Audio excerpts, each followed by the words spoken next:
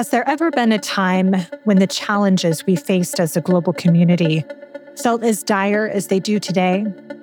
The two most powerful countries in the world, China and the US, are increasingly at odds. There's a kind of cloud of fatalism over the overall relationship. Wars are being fought around the world, and nations are retreating from dialogue that could avert future conflicts. Countries claiming they could be our friends or our allies. We don't really know if they're our friends or allies. So, what's the best thing to do? It's to increase your own security, right?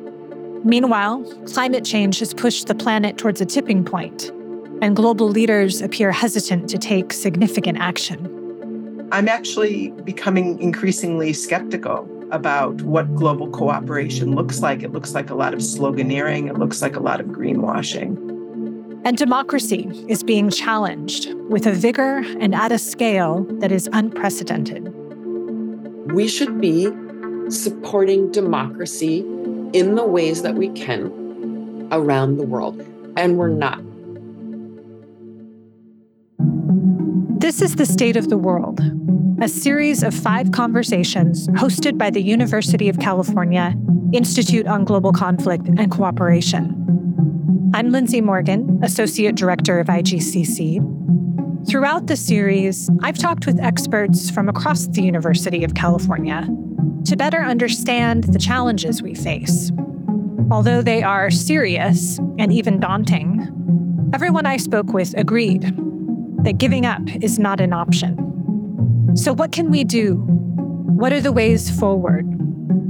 This is the 5th and final episode of the series, where we'll begin to answer the question, what now?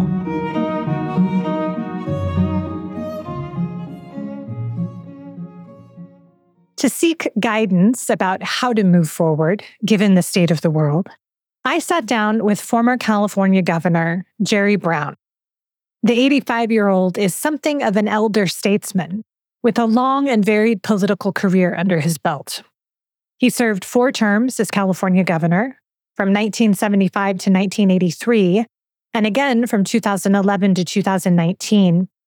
In between, he ran for president 3 times, unsuccessfully, served as California's Attorney General, and was mayor of Oakland for nearly a decade. Jerry Brown is a man who does things, but he's also someone drawn to contemplation. As a young man, he nearly became a Jesuit priest. As an adult, he studied Zen Buddhism in Japan. 40 years ago, he was instrumental in founding IGCC. And so for this series marking our 40th anniversary, we couldn't think of anyone better suited to discuss the state of our world. I began by asking Governor Brown about which of the challenges covered in the series, China, war, climate change, and democratic backsliding, he thinks is most pressing. Overarching is the danger of nuclear blunder. It can happen today, next week. The threat of that colossal calamity, which could involve hundreds of millions, and now with the greater understanding of nuclear winter and its possibility, billions of deaths. So that has to be overarching. On another perspective, people say, well, the democratic breakdown in America, the possible election of Trump, all that hails in terms of disrespect for tradition and our system of law and checks and balances, that is even greater. I'm not going to try to weigh the two, they interact. Now, the antagonism with China continues. And as we could look back in history and say, well, when did World War I, when was it unstoppable? I don't think we ever quite know when we've entered a slide into an ultimate conflict, but we're sliding toward conflict. Whether it's going to be in 6 months or 6 years, that I don't know. But when it's absolutely clear what's going to happen between the U.S. and China, it'll probably be too late. We'll be at war. So I'd say the China matter calls out for attention right now. Now, climate is another one. We're sliding each day, each year. It's the load of CO2 and other greenhouse gases in the environment keeps piling up. and the CO2 lasts hundreds of years. So there's no time to wait. That's not going to happen like nuclear. It can all go in half an hour, but it's certainly something that bears response and very much in real time. So I'd say the whole picture, it isn't good. And our own system is more dysfunctional, and the antagonisms are such that people should be profoundly concerned. Yeah. So the problems feel kind of apocalyptic. Let's turn to talking about practical solutions. What areas hold the most promise in your view for global cooperation? Is it climate? Is it health? Where can we work together? Okay, there's not just one area, there's multiple areas. Let's just take China and the US. There are so many interactions here.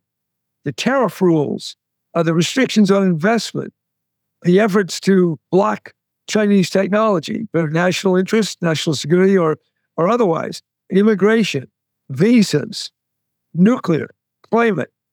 There are many areas. And I would say, if we look at the economic, for one, there's hundreds of little rules that we could talk about. In diplomacy, you're always looking for confidence building. What can we do to start building confidence in our relationship? All right, attack some of these tariffs, some of these rules. What are they? What's China doing that we don't like? What are we doing that China doesn't like? Let's talk about it in detail, not general, these very wide general problems, repression in China, stealing our technology. There's so many things to talk about. The president can decide. He can pick up the phone and arrange a call with Xi Jinping. He can talk to him not twice in person and 2 or 3 times by Zoom, but he could talk dozens of times. That's what's required. I don't see that the response is commensurate with the threat. Economically, to the fiscal system, or climate, or nuclear, but we certainly know one thing. They take many, many hours of very intelligent investigation and communication. It's not us against them only. That is a major element, but it's us together. It's interactive. We co-create our own problems. We are enmeshed. We're entangled. And those interactive, escalating kinds of entanglements have to be dealt with.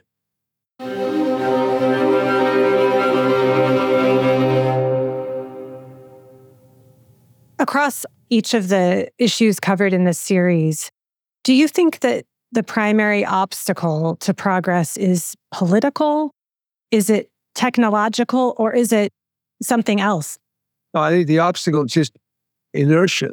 It's just human beings who are fallible, we're flawed.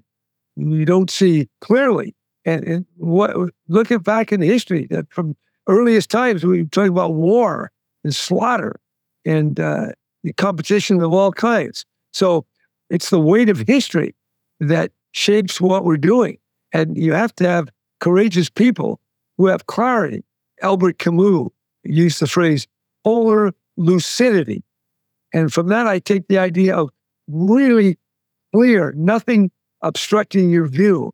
And we have a lot obstructing our view. A lot of ideology, a lot of images are in the minds of the Congress, of the media. And we need clear people. We need clear people in the universities, in the commentariat, through the press and journalism, think tanks, as well as in Congress and staffers. We need people to try to work toward clarity. What is our state? Where are we? And where are we headed? And I think we're in a muddle. We're in a real muddle. And so I think any effort at reducing the muddle, dispersing it toward clarity is welcome and absolutely necessary. Given the state of the world, and, we all have different spheres of influence. You have a large one. Most of us have pretty small spheres of influence. In whatever sphere we're in, what should we do? How should we respond to these challenges, given the circumstances that we find ourselves in this age? We should strive in our own way to create a more sane situation. whether it's at a university or a think tank or in a congressional office, in a state, seeking the truth, what is the best understanding of where we are. And the understanding is never 100% accurate or complete. So striving to see, to understand is a constant challenge. It's lifelong, and it takes a relentless effort. It's much easier to fall into the comfort of your current assumptions, predilections, and the ways it's comfortable. It's called habit. Habit is the way we survive. We can't constantly be innovating every hour of the day. So we rely on our habits. But our habits of thought have to be challenged when they are dysfunctional. Schopenhauer says the world is will and idea. And you have to put your mind on a rack like a medieval torturer. And you have to just almost, force yourself into seeing, into clarity, pursuing the truth. So it's not, something that's so easy. It's relentless. It's extremely difficult. And that's why groupthink and inertia is much easier. I think you have to challenge that. But you have to challenge it not, like just throwing bricks through a window. You have to be persuasive. Now, sometimes you got to rattle the cage. Somebody used the phrase, you have to break the china to get their attention. Well, sometimes you do. But then you also have to bring people along.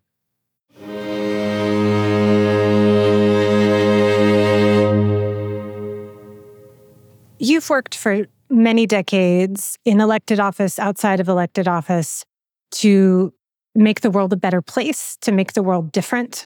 You've kept at it over decades, starting in 1969 when you were elected to the LA Community College Board of Trustees, through 4 terms as governor of California. You hosted a radio talk show called We the People. You've served as Attorney General of California, chair of the California Democratic Party. You've done so much over so many decades. Why have you kept at it? Well, I don't want to disappoint you, but I find it exciting. I hesitate to even say I don't want to use the word fun because that's too trivialized, but I thoroughly enjoy what I'm doing. And you make it sound like I'm some noble soul that wants to serve the public. But I ran for office because I wanted to get elected. I was very ambitious. That's the word I would use, ambitious. I loved my first vote in the primary election in 1969. I won my first election. That, you can call it validation or whatever you want. I really like that. And I like getting elected Secretary of State. I like getting elected governor better. And then I ran for president, of course, and I lost. So yes, I'm taking these issues seriously. Climate, intelligent workings of government, all these things are important. But if I didn't have the zest, the excitement, every day I get up and I'm excited just to deal with what we're talking about. People say, wait a minute, how can you get excited about nuclear holocaust? Well, nothing is more important than dealing with these profound issues. As a young man, I felt a calling to enter the Jesuit order, the Society of Jesus, because I wanted to deal with the ultimate issue, God, meaning, life itself.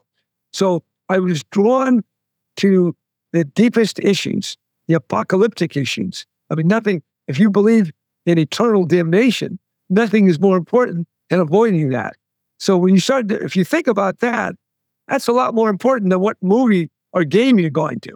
Well, analogously, if we leave these theological issues to the side, we have something very, very equivalent. If we have a nuclear holocaust, if climate disrupts the way human beings are living on the planet, if the life is synthesized in the laboratory with the help of artificial intelligence by rogue actors and massive plagues are unleashed, or we have another deep global recession and China and America don't collaborate like they did in 2008. All that's big stuff.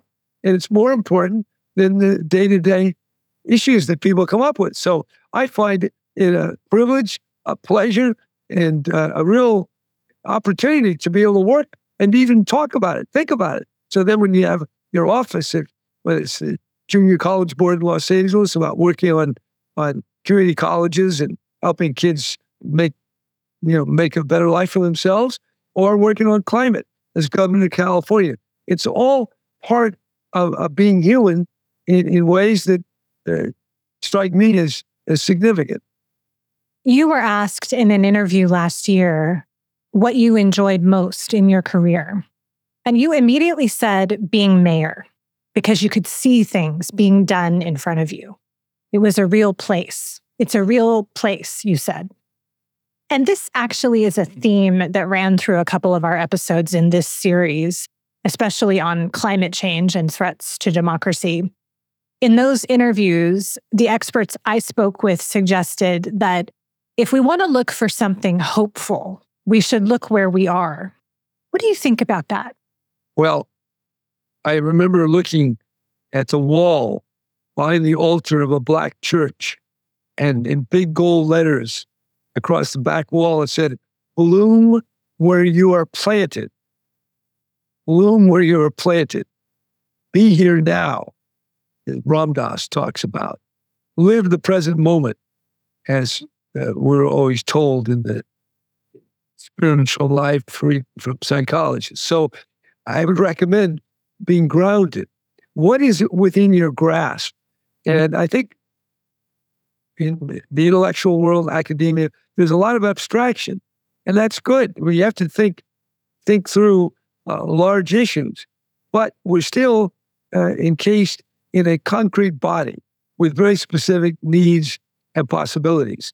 So the immediate is very important. That's also from a Zen perspective. Having a cup of green tea, be present, be aware. That is the highest calling, the highest possibility. But that doesn't mean that there aren't things you do. I mean, you can be a carpenter, or you can be a diplomat, or you can be a scientist or a teacher. So we have multiple dimensions as human beings. But in terms of our own life and its meaning, being present, that is the most difficult of all. But it all comes down to the sensitivity, the awareness, the ability to see and not be clouded with our desires and needs and fears.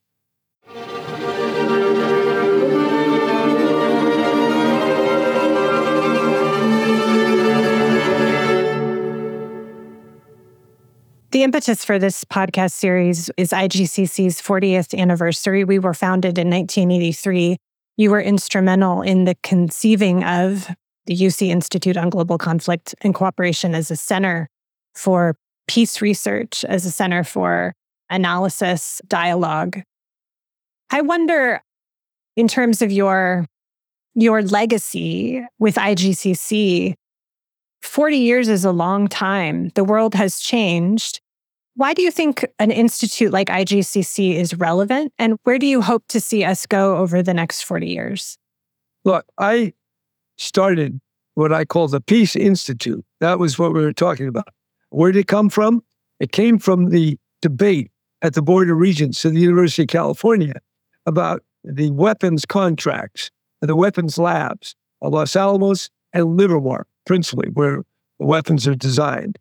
And there was a demand, very strong demand, for the university to separate from those labs. The regents voted. I voted to separate from the labs. On the part of the university, I lost. So as kind of a consolation prize, we decided, let's take some of the money that goes to the labs and create a peace institute. That's where the idea came from. So the idea of your institute is to counteract the power of weapons.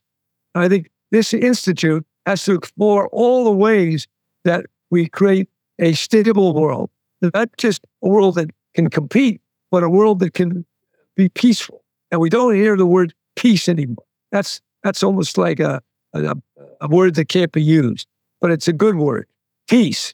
And even though you don't have that in your name, because it wouldn't be taken serious. Peace is what we want, not war, and not getting ready for war with all these multiple conflicts that we're now encouraging and cementing. Governor Jerry Brown, thank you for being with us on Talking Policy. Good. Well, thank you. But I hope we illuminate a little bit. There's no one thing that will solve the problems we face. But the point of this series isn't to leave listeners depressed and overwhelmed. As Susan Shirk said in episode 1, human agency is a big part of what determines the course of history. And what that means is nothing is set in stone. Nothing is inevitable. Not the good things like democracy, or the bad things like wars. The future is unwritten, and it's up to us to write it. And in whatever sphere of influence we have the chance to do what Jerry Brown said, to see possibility in the midst of an uncertain world.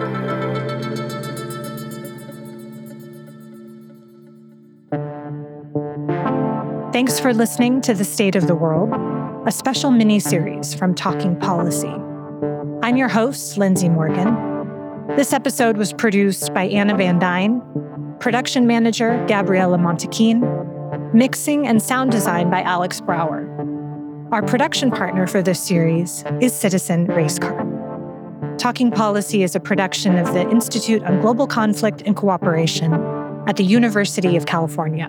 Subscribe wherever you get your podcasts.